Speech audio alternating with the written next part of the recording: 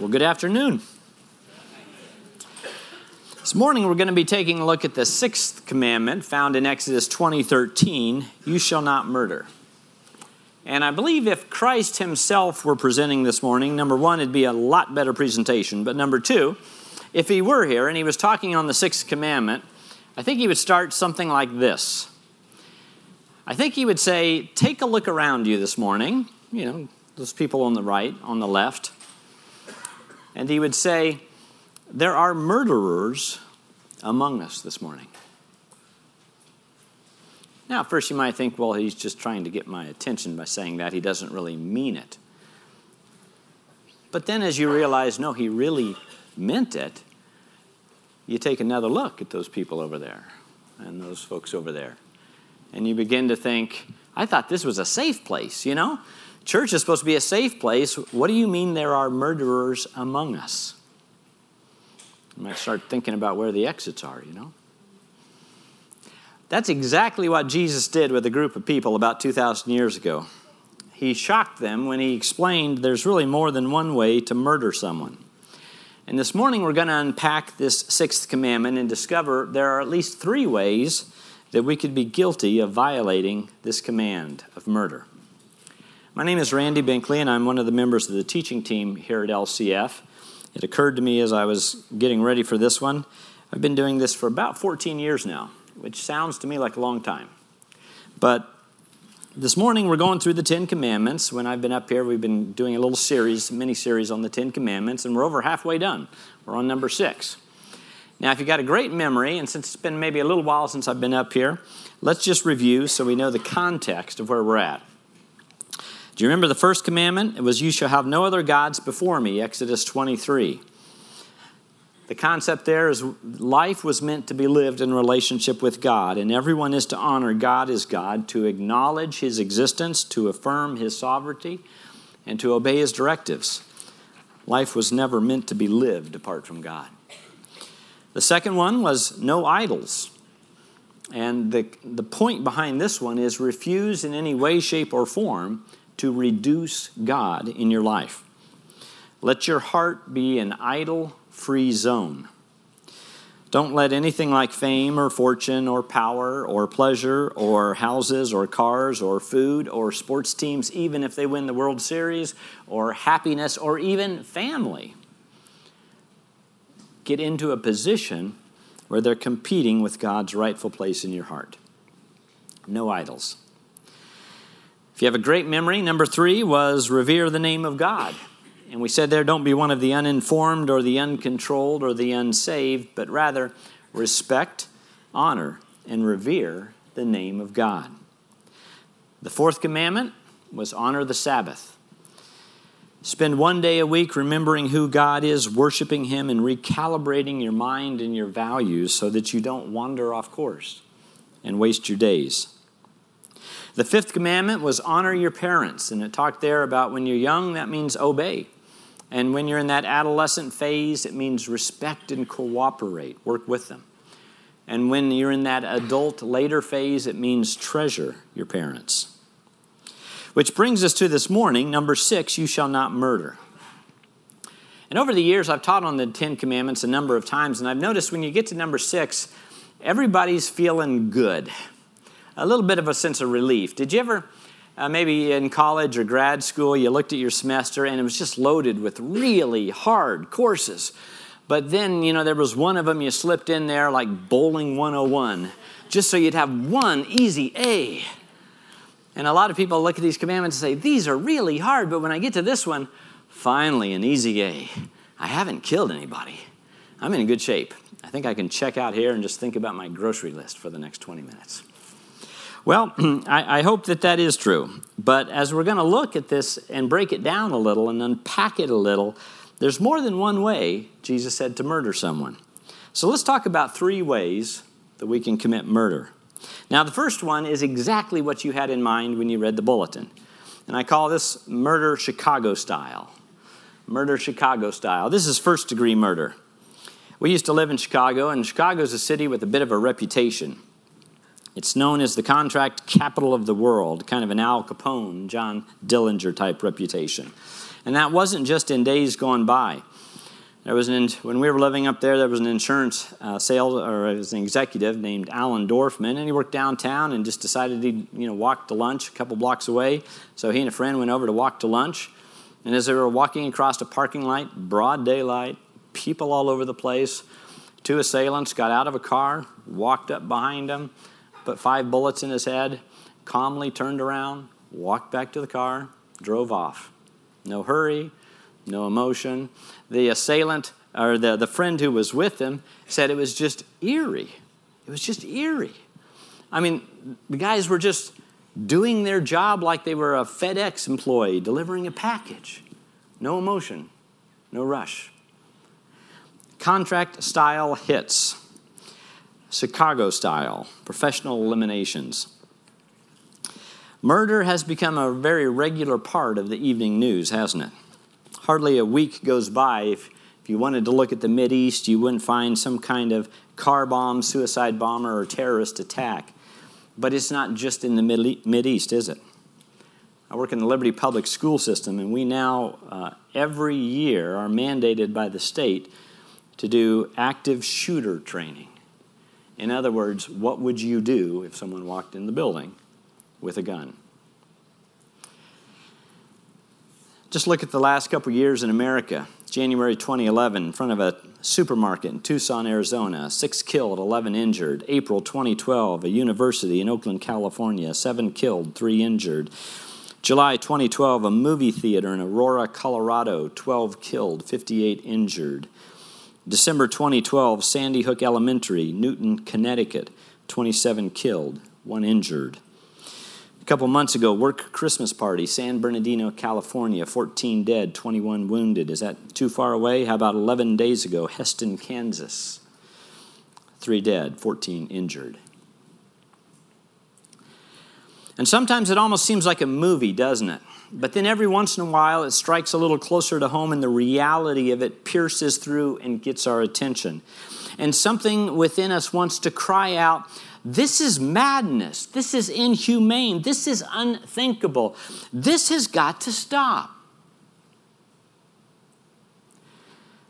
To which God says, that's exactly what I said a couple thousand years ago, and I wrote it down.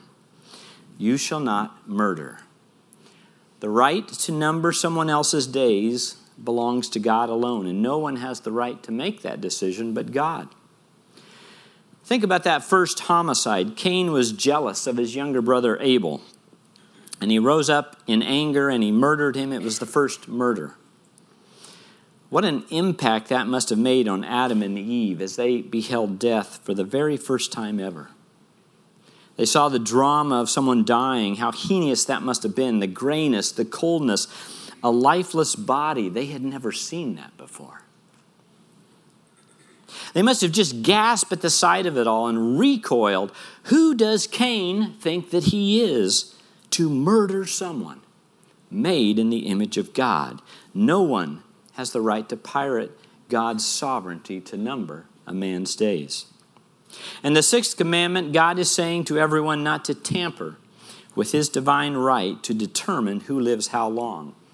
And as a logical extension of this teaching, of course, it speaks to suicide, the murder of self. It prohibits abortion, the ending of the life of the unborn. Infanticide, the ending of the life of the newly born. Euthanasia, the ending of the life of the aged. Who am I? Who are you?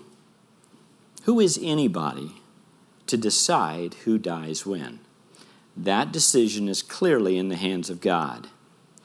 And while we're on it, I believe the 6th commandment very clearly speaks not just from violence that leads to death, but it really speaks to all forms of physical violence. There are many times in Scripture that God prohibits the striking or the slapping of another. Proverbs 4:17 says, the wicked drink from the cup of violence, but that's not the way that the righteous should act.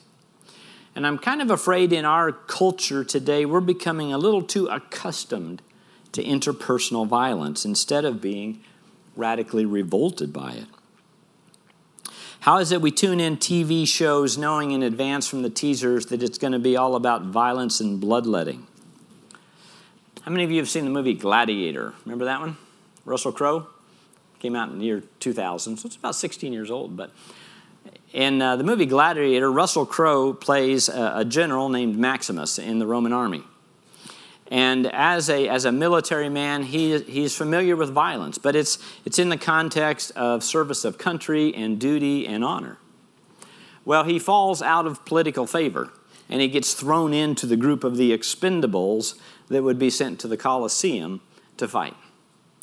And he doesn't want to be there, but he has no control over the situation. So then comes the scene where for the first time he's brought to the Roman Colosseum and he's thrown out there on the Colosseum floor, and there are 50,000 Romans who've come to watch this event, and at this point it's just him and one other guy. And here's the deal. Only one of you gets to live. And so he does what he was trained to do, but then after it's over, he turns to the crowd in the audience, and with all of the disgust and disdain that he can muster, he cries out, "Are you not entertained?" What is he saying? He's saying, I know what it is to be violent for duty, for honor, for country. You are having violence for entertainment? What is wrong with you? How sick a society are you? How sick of an individual are you that you would think this is entertainment? Are you not entertained? And we would agree with him, wouldn't we? We would agree that's sick. Now, I have to admit, right up front here, if we're sitting down to watch something, I would probably rather pick something out of the action-adventure genre than Downton Abbey. Okay? I'm going to throw that right out there. Having said that, there is a lot out there under the umbrella of entertainment that is hyper-violent Colosseum-grade material. And as Christians, we really have to ask the question, why would we pollute our hearts and our minds with that grade of Colosseum-level garbage? There are consequences. There's dangers to it. There's acute desensitization that can occur. There's unwanted memories that can be lodged in our brains and don't go away. And parents, this is really important. There are some things here we should be protecting our kids from. There are some things that at times we just need to do a little spiritual surgery, I think, in our lives. There are things that are not helping us. There are things that are not taking us to the places we want to go or making us the kind of people we want to be. And when we identify that, we just surgically cut them out. If there's any kind of physical violence going on in your world, that's something to be cut out because that's inconsistent with the heart of a loving God. And statistics tell us that there are many women and children in our country that are living in homes where there's physical violence going on. From the year 2001 to 2012, the U.S. was involved in wars in Afghanistan and Iraq. And in that time period, 6,488 servicemen and women died in those battles.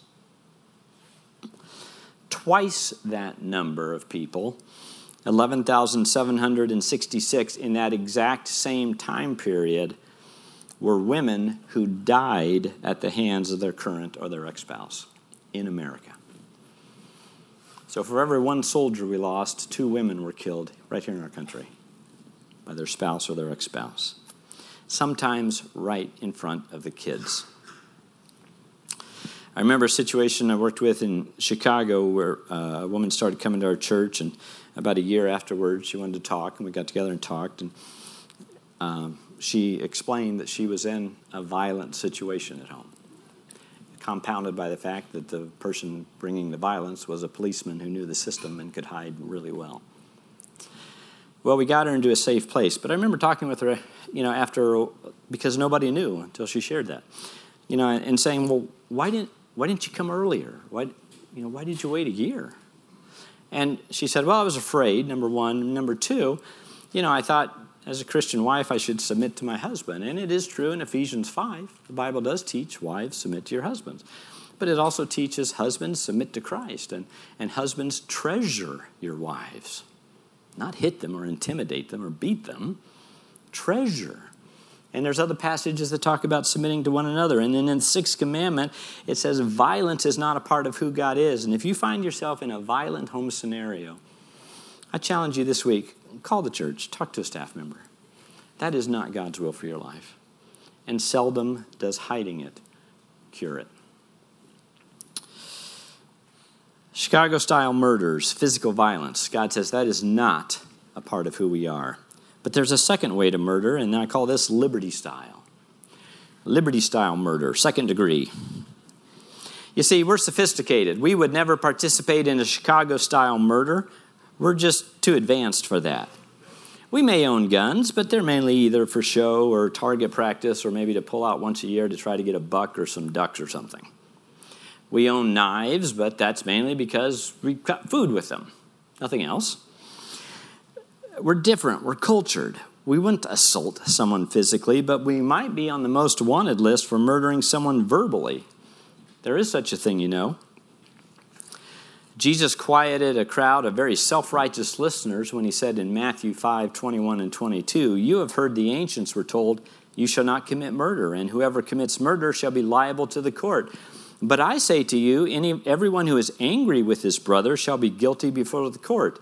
And whoever says to his brother, 'You good for nothing,' shall be guilty before the Supreme Court. And whoever says, 'You fool,' shall be guilty enough to go into the fiery hell." Well, if that is true, and it is, then I have to admit I am guilty of murder. In moments of frustration or anger, I have murdered my wife. I have murdered my children. I have murdered friends and coworkers. This is a devastating indictment, and I'm absolutely certain it dispersed that crowd really quickly. When people hear this, everyone wants to just go home. Think about this for a while. What did Jesus mean by that? Well, what he's saying is there's a frightening similarity between physical violence and verbal violence, between a dripping knife and juicy gossip, between bullets and bad-mouthing others. And this frightening similarity is because all of those kinds of behaviors emanate from a heart that is not controlled by the love of Christ, but rather is churning with self-interest and hatred and envy and jealousy. That's what he was driving at. You can kill a man with your hands or you can kill a man with your mouth. And Jesus said, I forbid both kinds of violence. Because the reason they're the same is they both flow out of the same type of heart. And that heart has to change before the behavior will. So it really begs the question, what is going on in our hearts?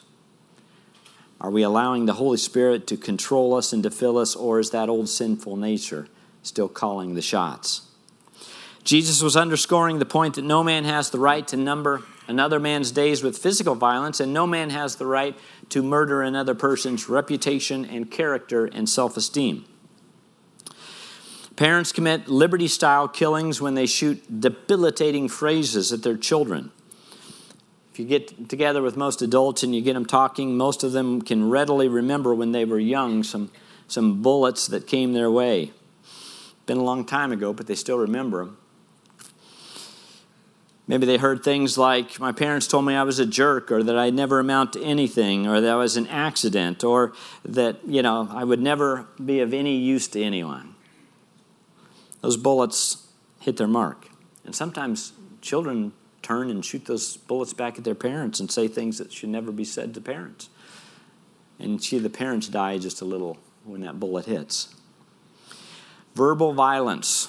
Spouses can be especially deadly, because they know all the weaknesses. They know where to hit you where it hurts. Siblings can do it. It happens at work. It happens at school. There can be racial slurs and ethnic slaps and sexual shots. It's everywhere. And human beings lash out with their tongues. And when they do that, it's a Liberty-style murder taking place. And God says that has to stop. Chances are you know what it's like. Maybe you were on the receiving end of that, and you can remember a time when you were attacked verbally. And Jesus saying in this application of the sixth commandment that God loves us so much that he wants to protect us from verbal assassinations. Our gracious God is trying to protect all of us, not just from physical violence, but from verbal violence as well. Now, why would a person lash out and attack another person verbally? Well, really, it's not that different than the homicide issue. Remember Cain? Cain was offering his sacrifices, but he wasn't doing it right. He wasn't doing it God's way. He wanted to do it his way, not God's way. And that didn't work. Abel did it right. And then Cain began to entertain some thoughts of jealousy and envy. And when jealousy and envy hang around for a while, that turns into anger. And anger then expresses itself through verbal violence and physical violence. Envy and jealousy. What would we be envious and jealous of these days? You know, how come they have a bigger house than I do? How come they have a nicer place than we have? How come he's got a better job than I've got? How come she got that promotion and I didn't? How come they have a nicer spouse than I have? How come they have better kids than I have? How come they have more money than I have? How come I drove up this morning in an 8-year-old car and they got a brand new one? That's not fair. I work just as hard as they do. Envy and jealousy. It tries to find ways into our heart, doesn't it? And when it comes in, and we allow it to stay, it will result in anger, which will result oftentimes in verbal violence and physical violence. It's not that different than the first one. All right, here's a question for you. How many of you like to take good care of your cars? If you're those kind of people. I'm one of those kind of people. I have an arrangement with my vehicles. I take good care of you. You take good care of me. It's a quid pro quo kind of thing. And so this last week, as I came out to the parking lot, just running around taking care of business, I noticed as I walked past the driver's side rear fender that, and it's a little hard to see in this picture, but there's paint scraped off that. Like somebody hit my fender while I was in, just taking care of some business there at the office. And so, I stand there, and that kind of irritates me. I know it's not a big deal, but it kind of irritates me. If there's one thing I'm a little obsessive-compulsive about, it's probably the condition of my vehicles. I consider that a matter of personal hygiene. So, I take care of them, and so I come out, and it's been damaged. There's no note. So someone obviously with a black car, hit the bumper, scraped the paint off. And so I'm a little irritated that they would do that and not leave a note. And then I start to think, well, what should I do about this? Sharon was driving the car yesterday. I wonder if something happened and she forgot to tell me about it. Did I not just notice it this morning when it was dark? Or did a coworker, back out and clip my car on the way out? We have video. Should I go back in and watch the video? Find him, run him down, and say, here's the video. You hit my car. You need to fix that. Anyway, I'm just a little irritated, and I'm thinking about what to do with that. Now, how many of you think that sounds reasonable? That would be a reasonable reaction in that situation. Okay. Well, as if the car being damaged isn't enough, then when I pulled out my remote there and I was going to unlock the car, apparently my battery must have died because the car wasn't unlocking. And I thought, well, this is going to be a great day, isn't it? It's really starting off great. But then at that moment it occurred to me, maybe I need to check my assumptions here. Maybe I have not interpreted this situation correctly. So I kind of zoomed back and took another look at it. And you know what I discovered? Apparently I'm the 2008 silver Honda Accord on the right side of the white van, not the 2008 silver Honda Accord on the left side of the van. Once I figured that out, I felt much better, and my remote started working again. Why do I say that? Well, it is easy sometimes. These things happen to us. Someone says something happens. It's just easy in the everyday life scenario. We have to try to make sense of some injury or something, and we try to interpret it. And sometimes, if we're not careful, we can rush to judgment. We can make some assumptions that are false.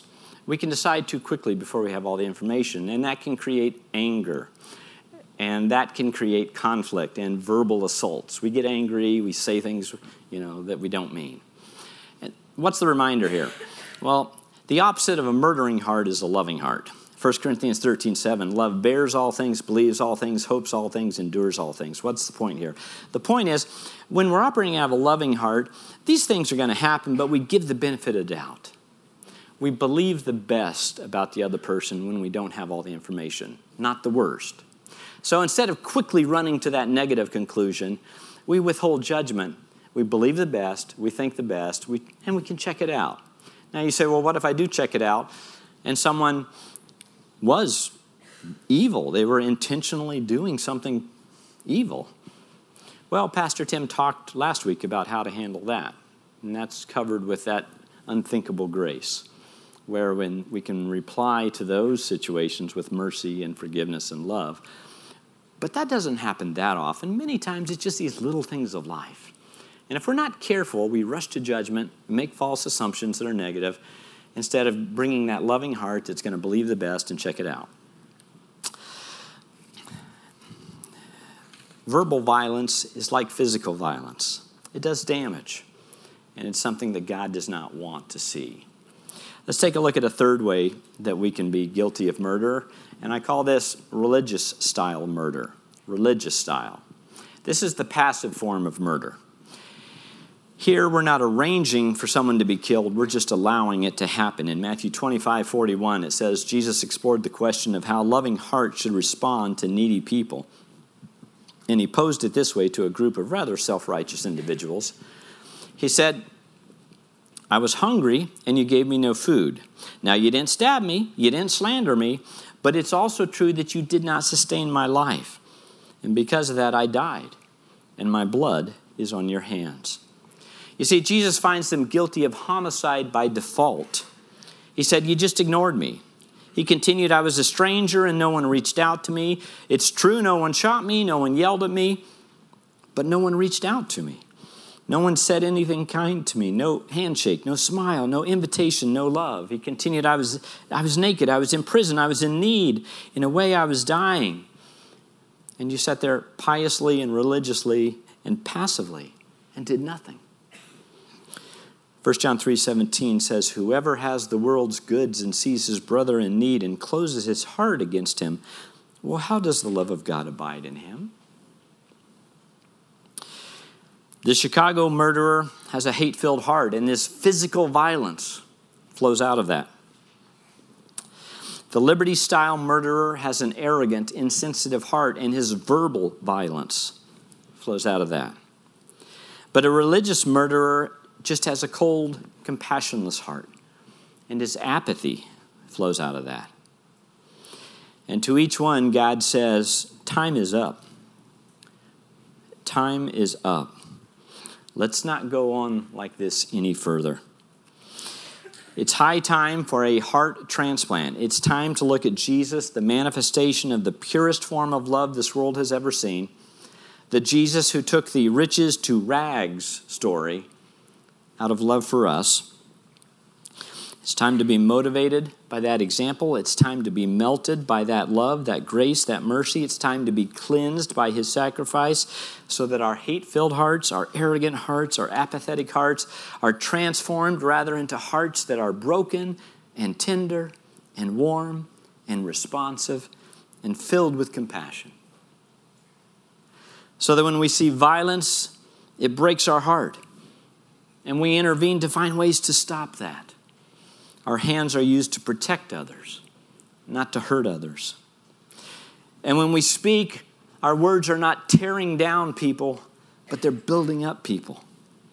And when we use our resources, we're meeting needs in Jesus' name. The sixth commandment is really about a heart that is Christ-empowered and transformed so that it is no longer violent, arrogant, or apathetic. But it has been changed to a heart that's overflowing with the love of Christ that then naturally expresses itself with life-giving actions and life-giving words and life-giving priorities. Let's pray, shall we? Heavenly Father, teach us your ways. Teach us your ways.